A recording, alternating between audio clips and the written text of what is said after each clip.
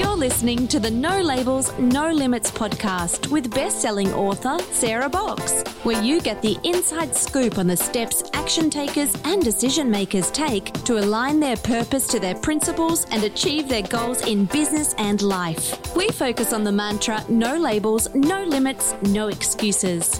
And now, without further ado, please welcome your commanding coach with plenty of chutzpah and heart, Sarah Box. Hey there, everybody. This is Sarah, and thank you so much for joining us for another episode of the No Labels, No Limits podcast, the podcast all about shedding our limiting labels and beliefs so we can live our dreams and shine our lights in the world. This week, we are joined by Julie Wald. Okay, little bias on my part. I love the topics that Julie talks about, partly because it's something that I've been examining more and more over the past, I would say 5 or 6 years, but really ever since COVID, and I've had extra time. It's like I keep pulling on threads. And so when Julie came up as a potential guest, super excited. And she and I have just had a short little chat. I know you're going to love her. So let me give you a little background on her before we actually dive into the interview. Julie is a wellness practitioner, and she's been one for over 25 years. She is the founder, CEO, and chief wellness officer at Golden, a global leader in wellness education and employee self-care programs. Julie is the author of the Amazon #1 best-selling book, Inner Wealth: How Wellness Heals, Nurtures, and Optimizes Ultra-Successful People.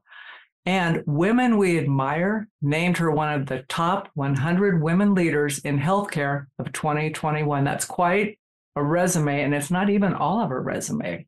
But with that, it's a good place to welcome our guest, Julie Wald. Hi, Julie.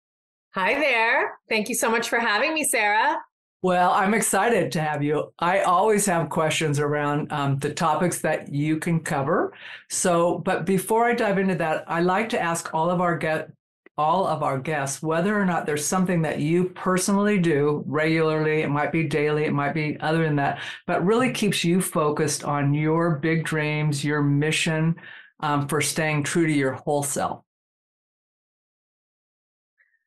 That is such a great question. I would say that, there are so many things that I do on a daily basis that are essential to me staying true to my whole self, both on a personal level and on a professional level.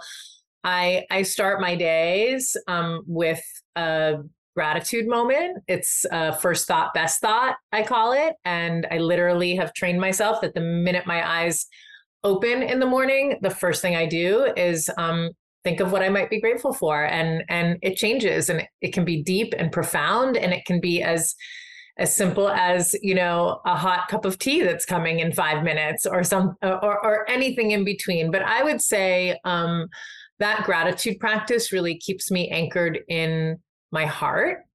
And I think that my heart is my superpower. So that's why that practice is so essential.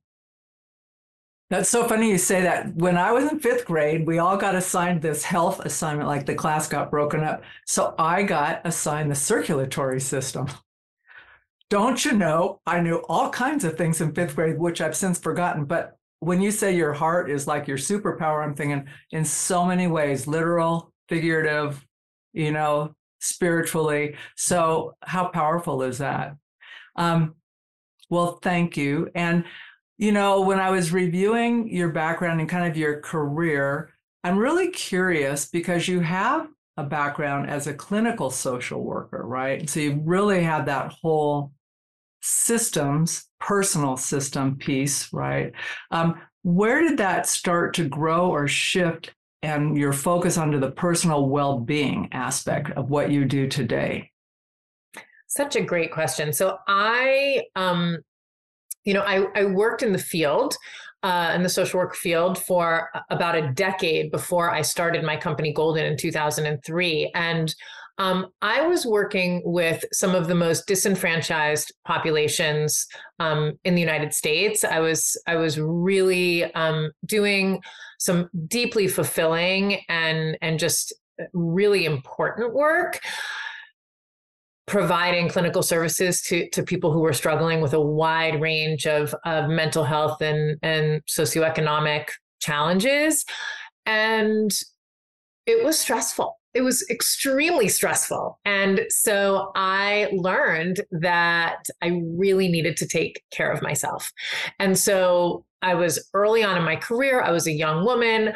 I dove into learning every possible thing that I could about wellness and self-care, quite frankly, just in order to tune the instrument of my own self so that I could show up at work, able and willing to help without really breaking myself down in the meantime. And then that became the launch pad to some opportunities that came my way to work with some extraordinarily high-performing executives in New York City just post 9/11. And so what ended up happening was I had a side hustle. I would work my social work job during the day, and in the early mornings and the evenings, I would bring practices like mindfulness and yoga and really an integrative approach to self-care to primarily people in the financial industry, as well as some entrepreneurs who were really suffering just post 9/11. And there was sort of an opening that happened. And once I started finding myself doing this, this very wellness focused work on a professional level, I realized that it was the integration of all of this that was going to be so just so fulfilling for me professionally. And so that is really where Golden was born. Actually, one of my most amazing clients who's still, still somebody that I'm in close touch with today said to me, this work, I was working with him 3 mornings a week at 5:30 a.m. And he said to me, this work has been so transformational. We were doing a lot of meditation, a lot of yoga, a lot of breath work. It's been so transformational for me. I want all of my employees, which was a lot of employees, to also have access to this kind of support, because I can only imagine that it will make my organization stronger, not to mention the fact that it seems like the right thing to do for my team. And that was the moment where kind of Golden was actually born. And I came home at that time and I said to my husband, I said, there's a really interesting opportunity. And the rest is kind of history. So here you are, you're a social worker, right? You are in the field doing a practice. And I don't want to oversimplify it, because social work is not simple, because you've got all the systems you're connecting with. But you basically are doing a focused practice. And now you're being asked to take this concept you've created and developed from a single person, which is pretty manageable, right? It's like social work. I can customize my plan for that person, to an organization. So how did you, or did you already, maybe you already had this, how did you design that approach? And did you support yourself with a business around you that allowed you to do that without creating chaos? Yeah, great. It was really a couple of things. I think first and foremost, I spent some time thinking a lot about, at this point, I had a number of years of experience as a clinician, as a social worker, and I had,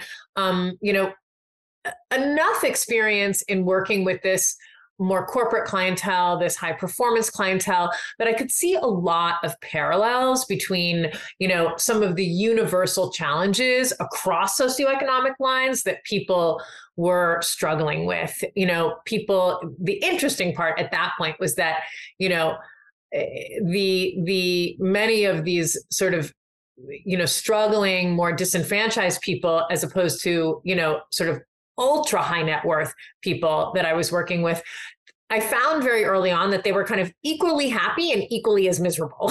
and they were actually worrying about many of the same things. Obviously, the people with resources were more resourced, so they could get more help. They could, they could get more support with some of their challenges. And obviously it takes the edge off quite a bit.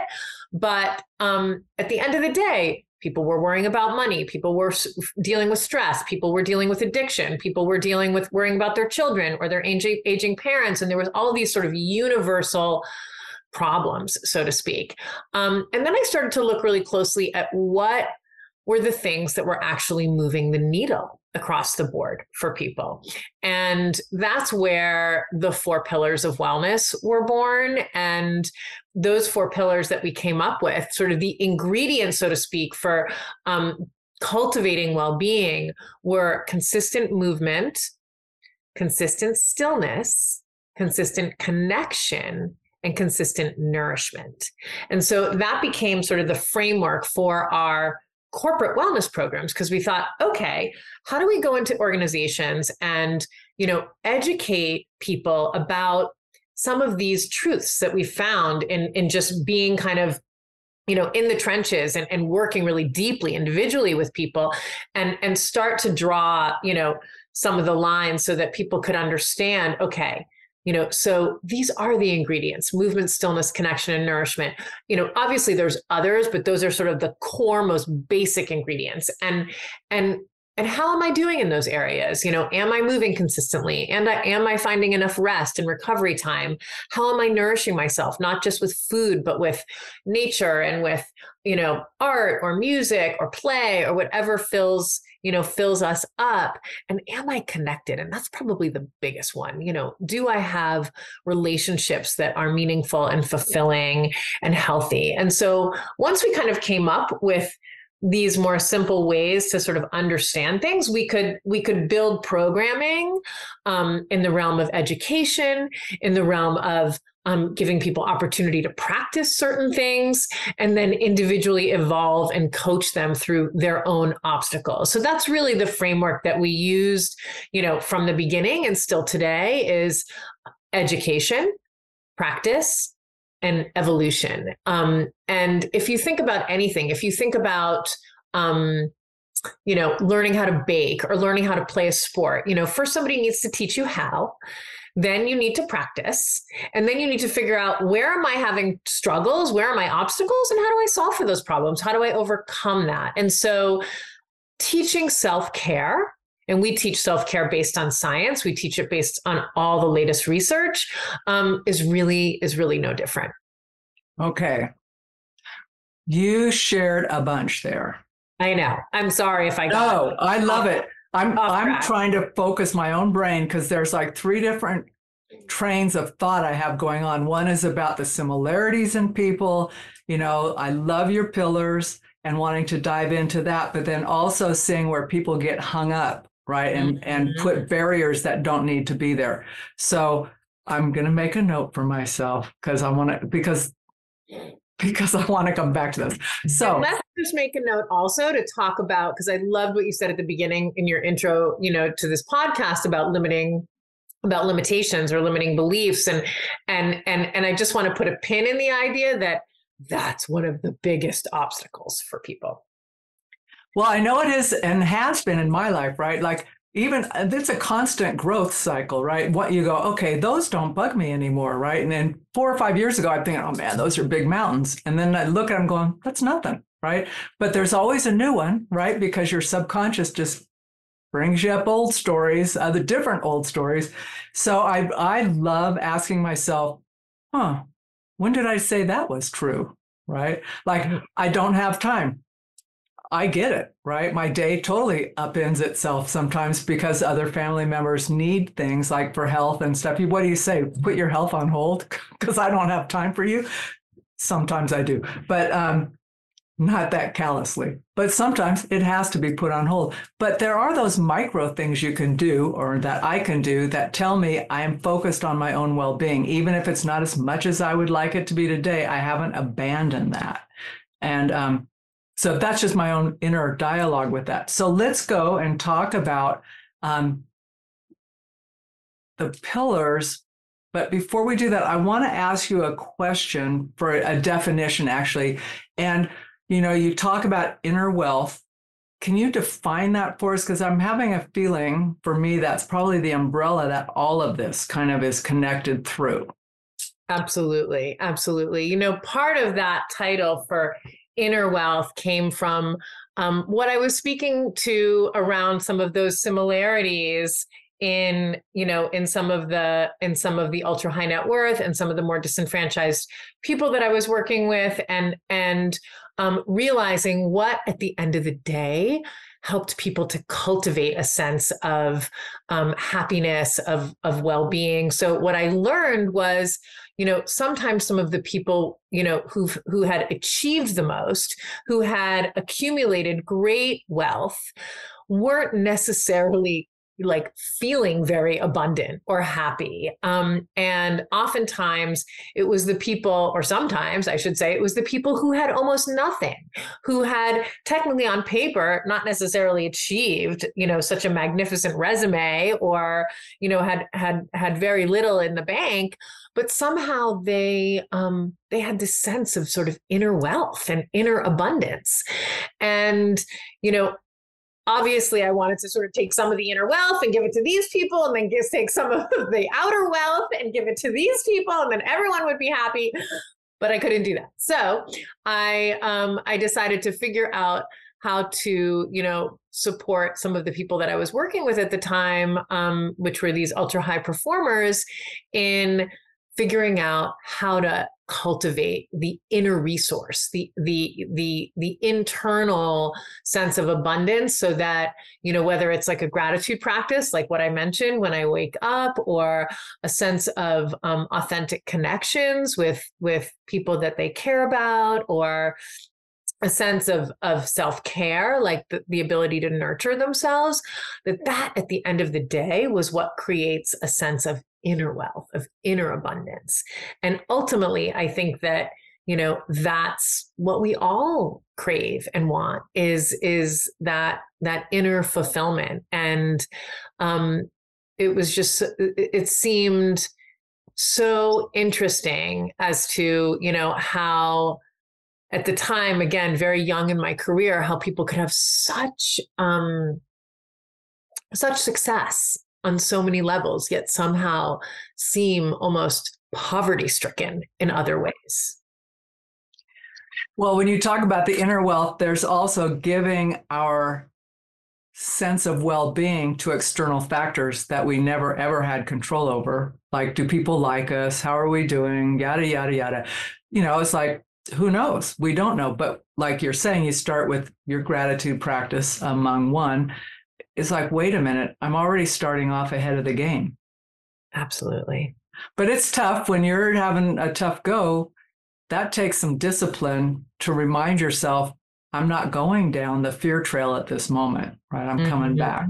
So when you, let's talk about some of the limiting beliefs that people will come to you with, or when you start working with a group or an organization. What are the typical limiting beliefs? You touched on them a little bit. What are they? And then what are some of the ways you suggest people rethink that, they're put on a different set of glasses when they look at what's possible for themselves? Yeah, absolutely. I think it's limiting beliefs, and it's also kind of story, right? Like, we tell ourselves a lot of story, like, I'm so overwhelmed, or I don't have enough time, which, it's not to take away from the fact that there's a lot on any given person's plate at the moment. But when that's our inner mantra, when that's kind of the belief and the way that we're actually kind of orienting to our day or our workload, it's a very disempowering perspective. And I think, one of the things you mentioned is understanding kind of where inside that's coming from. Is that coming from a certain feeling that we need to identify, or is it coming from a certain time in our life, or kind of a belief system that we developed around what our capacity is, or ability to set limits, or to say no, or to have boundaries around what we can do or what we can't do. And I think that's one of the biggest, particularly because we see so much burnout in the workforce, which is just so prevalent right now. So helping people to identify the fact that when they're orienting to their day and to their job and to their life from that perspective, it's extraordinarily limiting, and it's very much of a self-fulfilling prophecy in many ways. And so if they can start to reframe their relationship to how much they have to do and how to prioritize what they have to do, and what that internal voice is. So maybe it's instead of I'm so overwhelmed, or I don't have enough time to do all the things, it's something along the lines of, I'm going to prioritize what's most important. And so, a simple reframe like that, all of a sudden, if you have 15 things on your to-do list and you decide what are the top 3 most important things, and you get through them, then the day was actually a success. Whereas if you're orienting towards, I have 15 things on my list and I'm never going to get it all done. No, you're not going to get it all done. So what's most important? And can you kind of focus on that? And then obviously when you reframe it, then there's sort of a sense of self-efficacy when you actually do get something done, and you can kind of back into that way of seeing things from a behavioral perspective. And Julie, don't you find that when the list is long, it creates an artificial sense of urgency that everything is important to happen, right? And so even so, then we're focused on getting the list done, not necessarily on getting an effective resolution to one of the things that we prioritized. Absolutely. Does that make sense? Absolutely. Absolutely. One other thing that I'll mention, and this is sort of, I see this a lot in some of the deeper work that I do with executives, and is a deeper limiting belief around I'm not enough. And that creates this kind of never-ending need to either achieve or produce more income, or whatever it might be, which becomes really a recipe for a lot of pain long term. Well, and if you're in a role of a leader, you're not going to want to say, this is my inner worry that I'm not enough, right? I mean, oh my God, that has significance. So if I'm not enough, what am I doing leading this organization? I don't even get to be human. I'm struggling, blah, blah, blah, but I can't share it because I might not be enough. I mean, those are scary little inner stories we tell ourselves. Absolutely. Those are the stories. And then out of those stories are born kind of hypervigilance, where people are working around the clock and burning themselves out because it's never enough. And then obviously from that hypervigilance, comes burnout and just exhaustion, and ultimately like physical illness or issues in relationships or other things. So the ripple effect actually starts to become kind of about a lot more than just even work or leadership. It ripples out into many different areas of life in a way that can be challenging. Absolutely. Well, everything feels heavy then. Mm-hmm. So like, oh, my day's already, I'm not even out of the bedroom yet, and my day's like heavy. So then the thought of like, okay, how am I going to handle this thing that just popped up? I mean, it's just, you're already carrying this heavy burden instead of going, I've already prioritized. I'm sure I will handle everything I need to, but at least setting yourself up, right? Absolutely. Just like saying, hey, I'm enough. I'm here. I woke up. We're going to do this. I had a counselor tell me that many years ago. Like I was going through this super, super stressful thing. And I am running this organization, small organization. I should have gotten a little more due diligence before I said I would lead it. But anyway, it was stressful. And I said, and then had family emergencies come up. And I said, I can't even go to work. And he says, just show up. You don't have to do anything. Show up, be in your office, be visible. Everybody else will calm down. They will know it's good. They'll go do their stuff. They know what to do. All you have to do is sit there. I'm going, that's just not going to be enough. He goes, bet you it will. And so the next time I saw him a couple of weeks later, he goes, how's it going? I said, well, amazingly. And I went through the stuff that we'd accomplished. She goes, showing up's half the game, Sarah. Just show up, right? But that shifted my framework, like from feeling like maybe I'm not enough at a time where I probably wasn't enough, Julie, for what other team members wanted, to just going, okay, I can do this. I can show up at least for 2 weeks, and we'll see what happens. So if we go and think about some of those kind of barriers that you were talking about, what might be some simple ways to begin to integrate? I mean, I know it's complex with each person you deal with. You might say, well, I would start you here, and this might be an easy thing. But if there were 2 or 3 touch points that you would say, if this, then you might want to start here. Are there a couple examples of that you could share with us? Sure. I mean, I think most importantly, the first step is self-awareness, right? Is awareness of what's actually happening. We're so stuck in our story that if we don't even recognize that it's a story, then it's hard to even begin to start pulling out tools to help us kind of recenter in the moment and connect with a different storyline.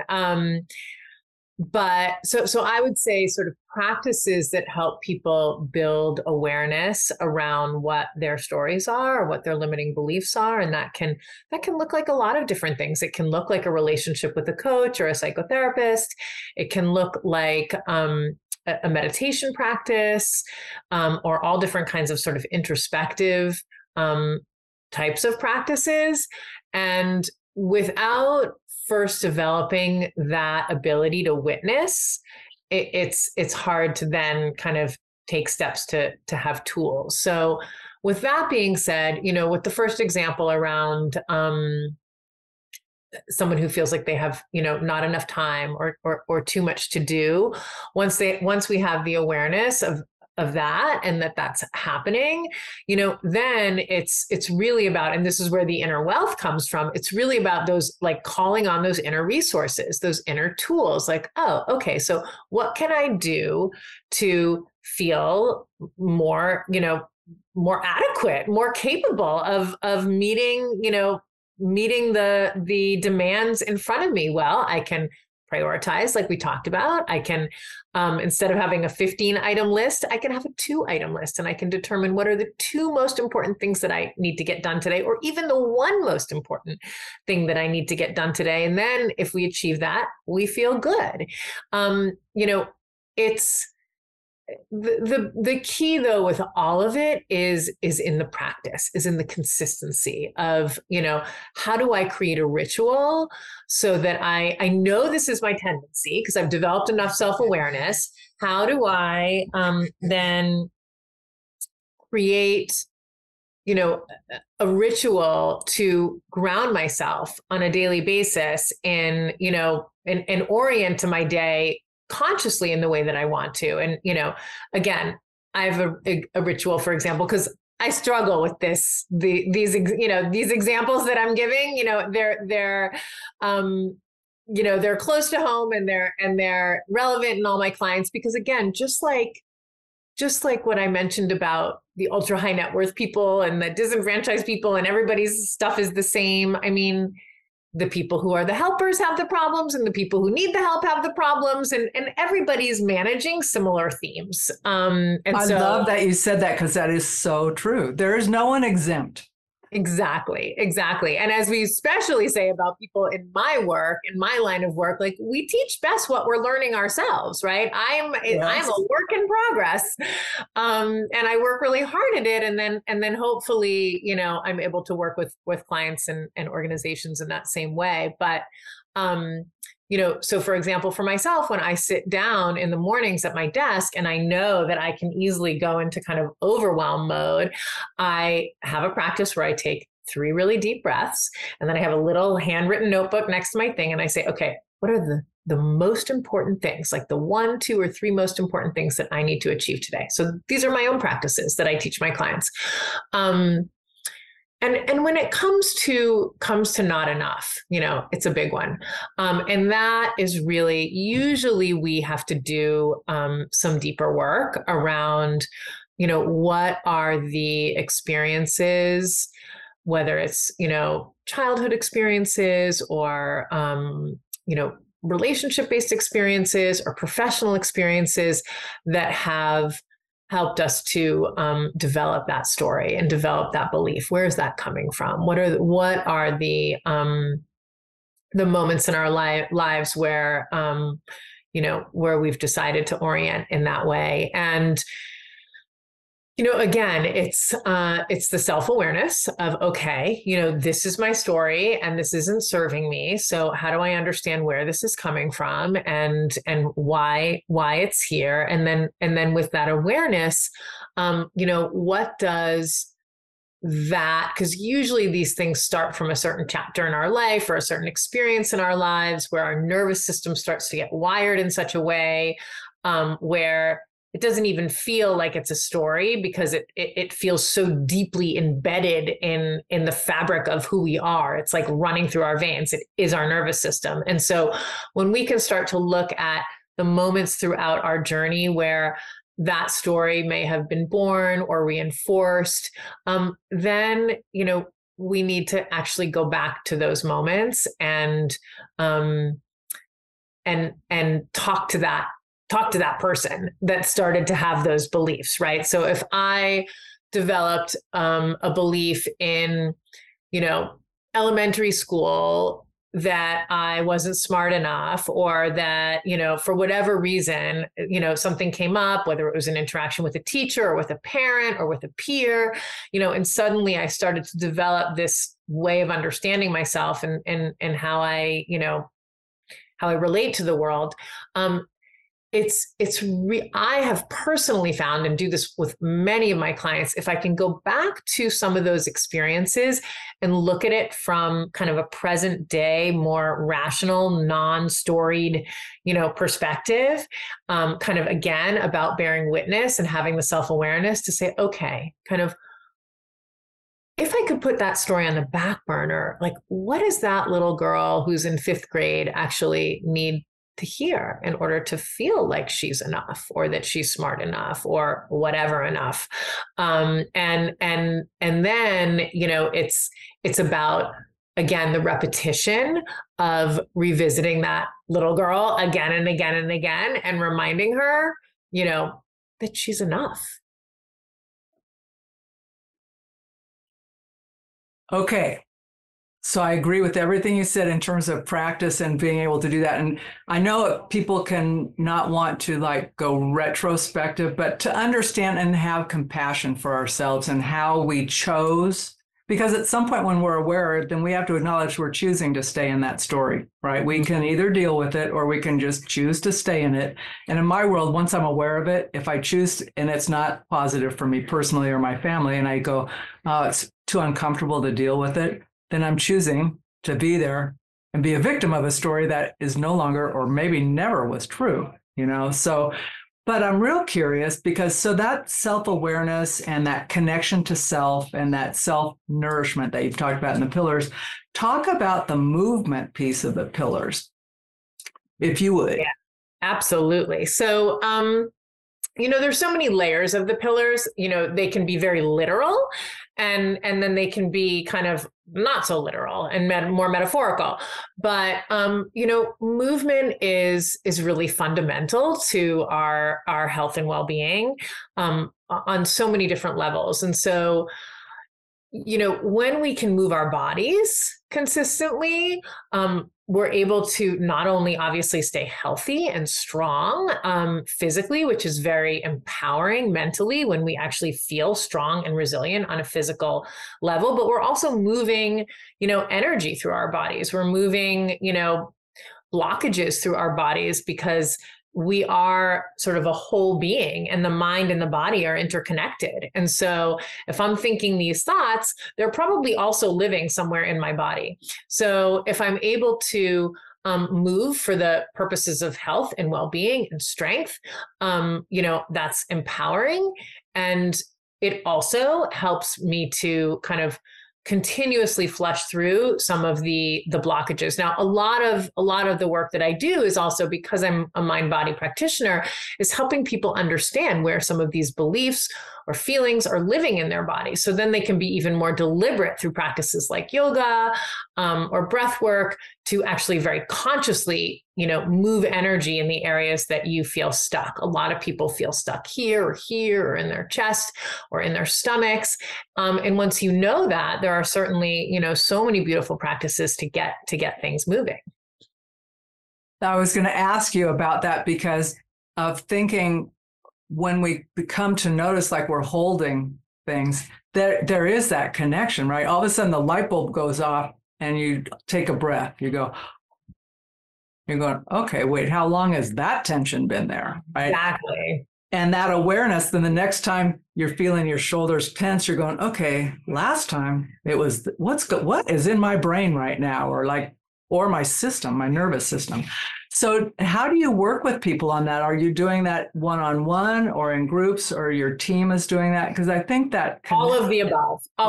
So we, my organization does a combination of group work, where we're really teaching people tools, through even things as simple as desk yoga, and mindfulness of sort of how to work, even as you're sitting at your desk, to kind of keep things moving. If you feel your stress and tension and belief systems all lodged up in your neck and shoulders, how can we help you, number one, gain awareness, and number two, create the movement that's needed to kind of keep things moving. So it can be done in that kind of group fashion in a way that, quite frankly, is very digestible in a corporate setting. So it doesn't feel too kind of way out there, in a way that might be difficult for some people.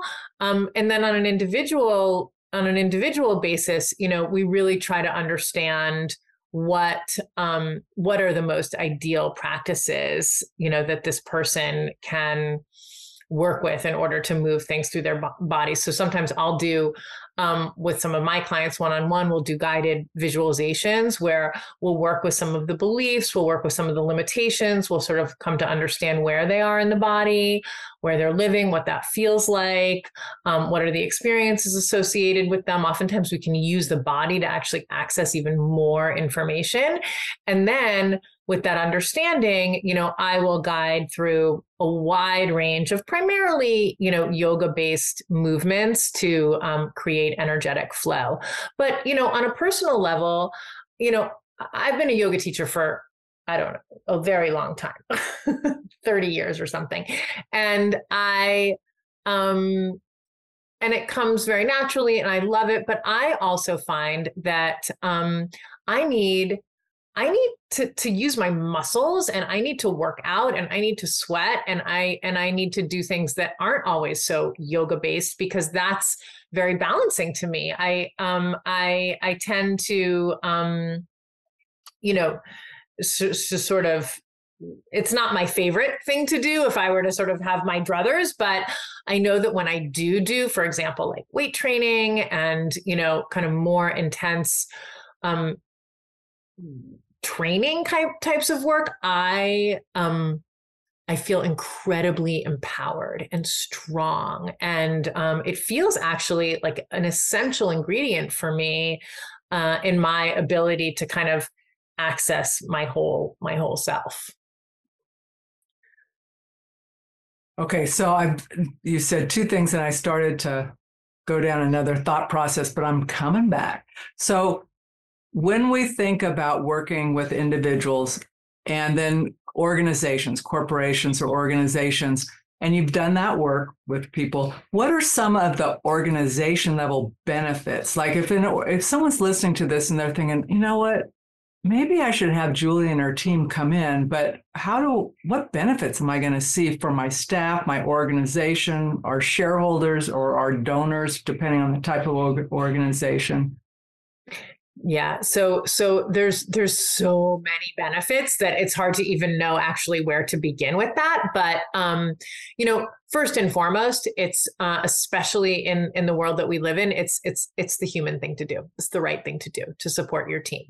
If you're a leader and you have a team, good leaders support their team. And when people are struggling, which most people are on some level within an organization, it's in order to if you can resource them with ways to navigate their challenges, the outcomes of that are tremendous. For example, you are going to obviously, drive performance and optimization in your team. They are going to be better at what they do.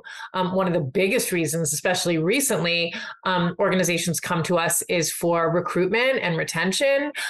People want to work with organizations that care and organizations that are creating opportunities for them to grow and evolve both personally and professionally. And so many companies are hiring us to really create a culture where the DNA is so caring that people want to be part of it. People don't want to leave.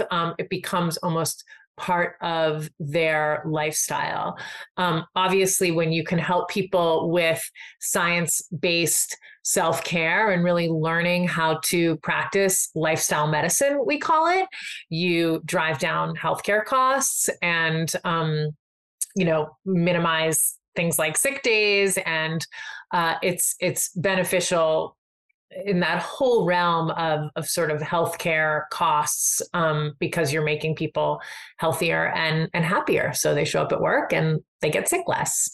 So those are just sort of a few that come off the top of my head. But actually one more that I'd like to mention, especially because of the way that we deliver wellness, there's a lot of different ways to deliver wellness in a company. But one of the things that we find to be probably the most powerful aspect of what we do is that we give colleagues, employees, teams an opportunity to connect. And if you noticed, which I know you did, that connection is one of our primary pillars. And so everything that we do is delivered live in a context where employees can come together and have what we call sort of a together experience, a together action. And we know that shared experiences are what build relationship. The reason we feel so close, to someone from high school who we haven't seen in 30 years is because we went to the prom together and we had all these shared experiences, and it makes us feel really connected. And the same thing goes in an organization. When we can create opportunities for shared experiences, those relationships deepen. And oftentimes those are the reasons why employees don't want to leave, why they want to stay and continue on. Yeah, I would totally agree. And in one case, this small organization that I work with has had people from a large organization come and say, "When's your next opening?" I want, the pay's not as good. The work is totally different, but the culture is like people don't want to leave. Right. They really don't unless they have to, right? Family or whatever. But I'm going, that says something when you've created that culture that people are connected around a mission and a vision, but they are seen and appreciated for who they are and what they bring. And their health is part of it. That's the bottom line. Yeah. So, Julie, I can imagine people are going to want to reach out to you, or your team, but where do you want people to go so they can learn more about what you offer, how you do it, and how they as individuals or organizations can benefit? Sure. So you can check out our website, which is www.heyitsgolden.com. I invite you to follow me on LinkedIn.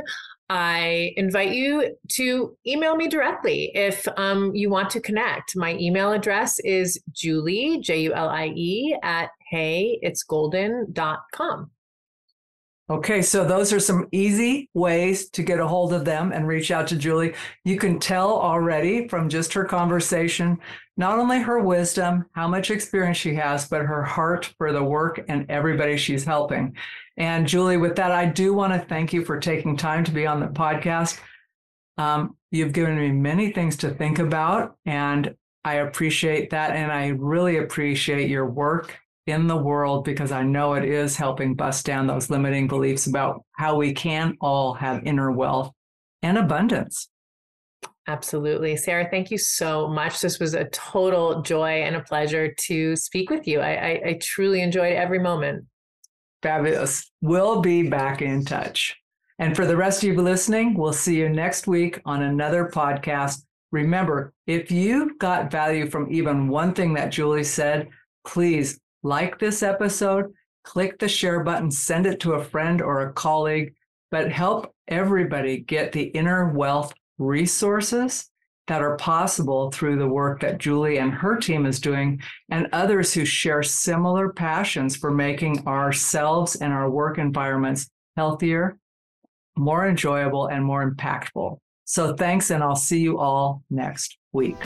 You've been listening to the No Labels, No Limits podcast with best-selling author, change agent, and strategic vision coach, Sarah Box. You can grab the show notes and find out how to work with Sarah at sarahbox.com/No Labels, No Limits podcast. We'd love this podcast to reach as many people as possible. So please remember to rate, leave a 5-star review, and share the podcast with someone you think would get value from this conversation. Until next time, keep taking those daily action steps to align your purpose to your principles and achieve your goals in business and life.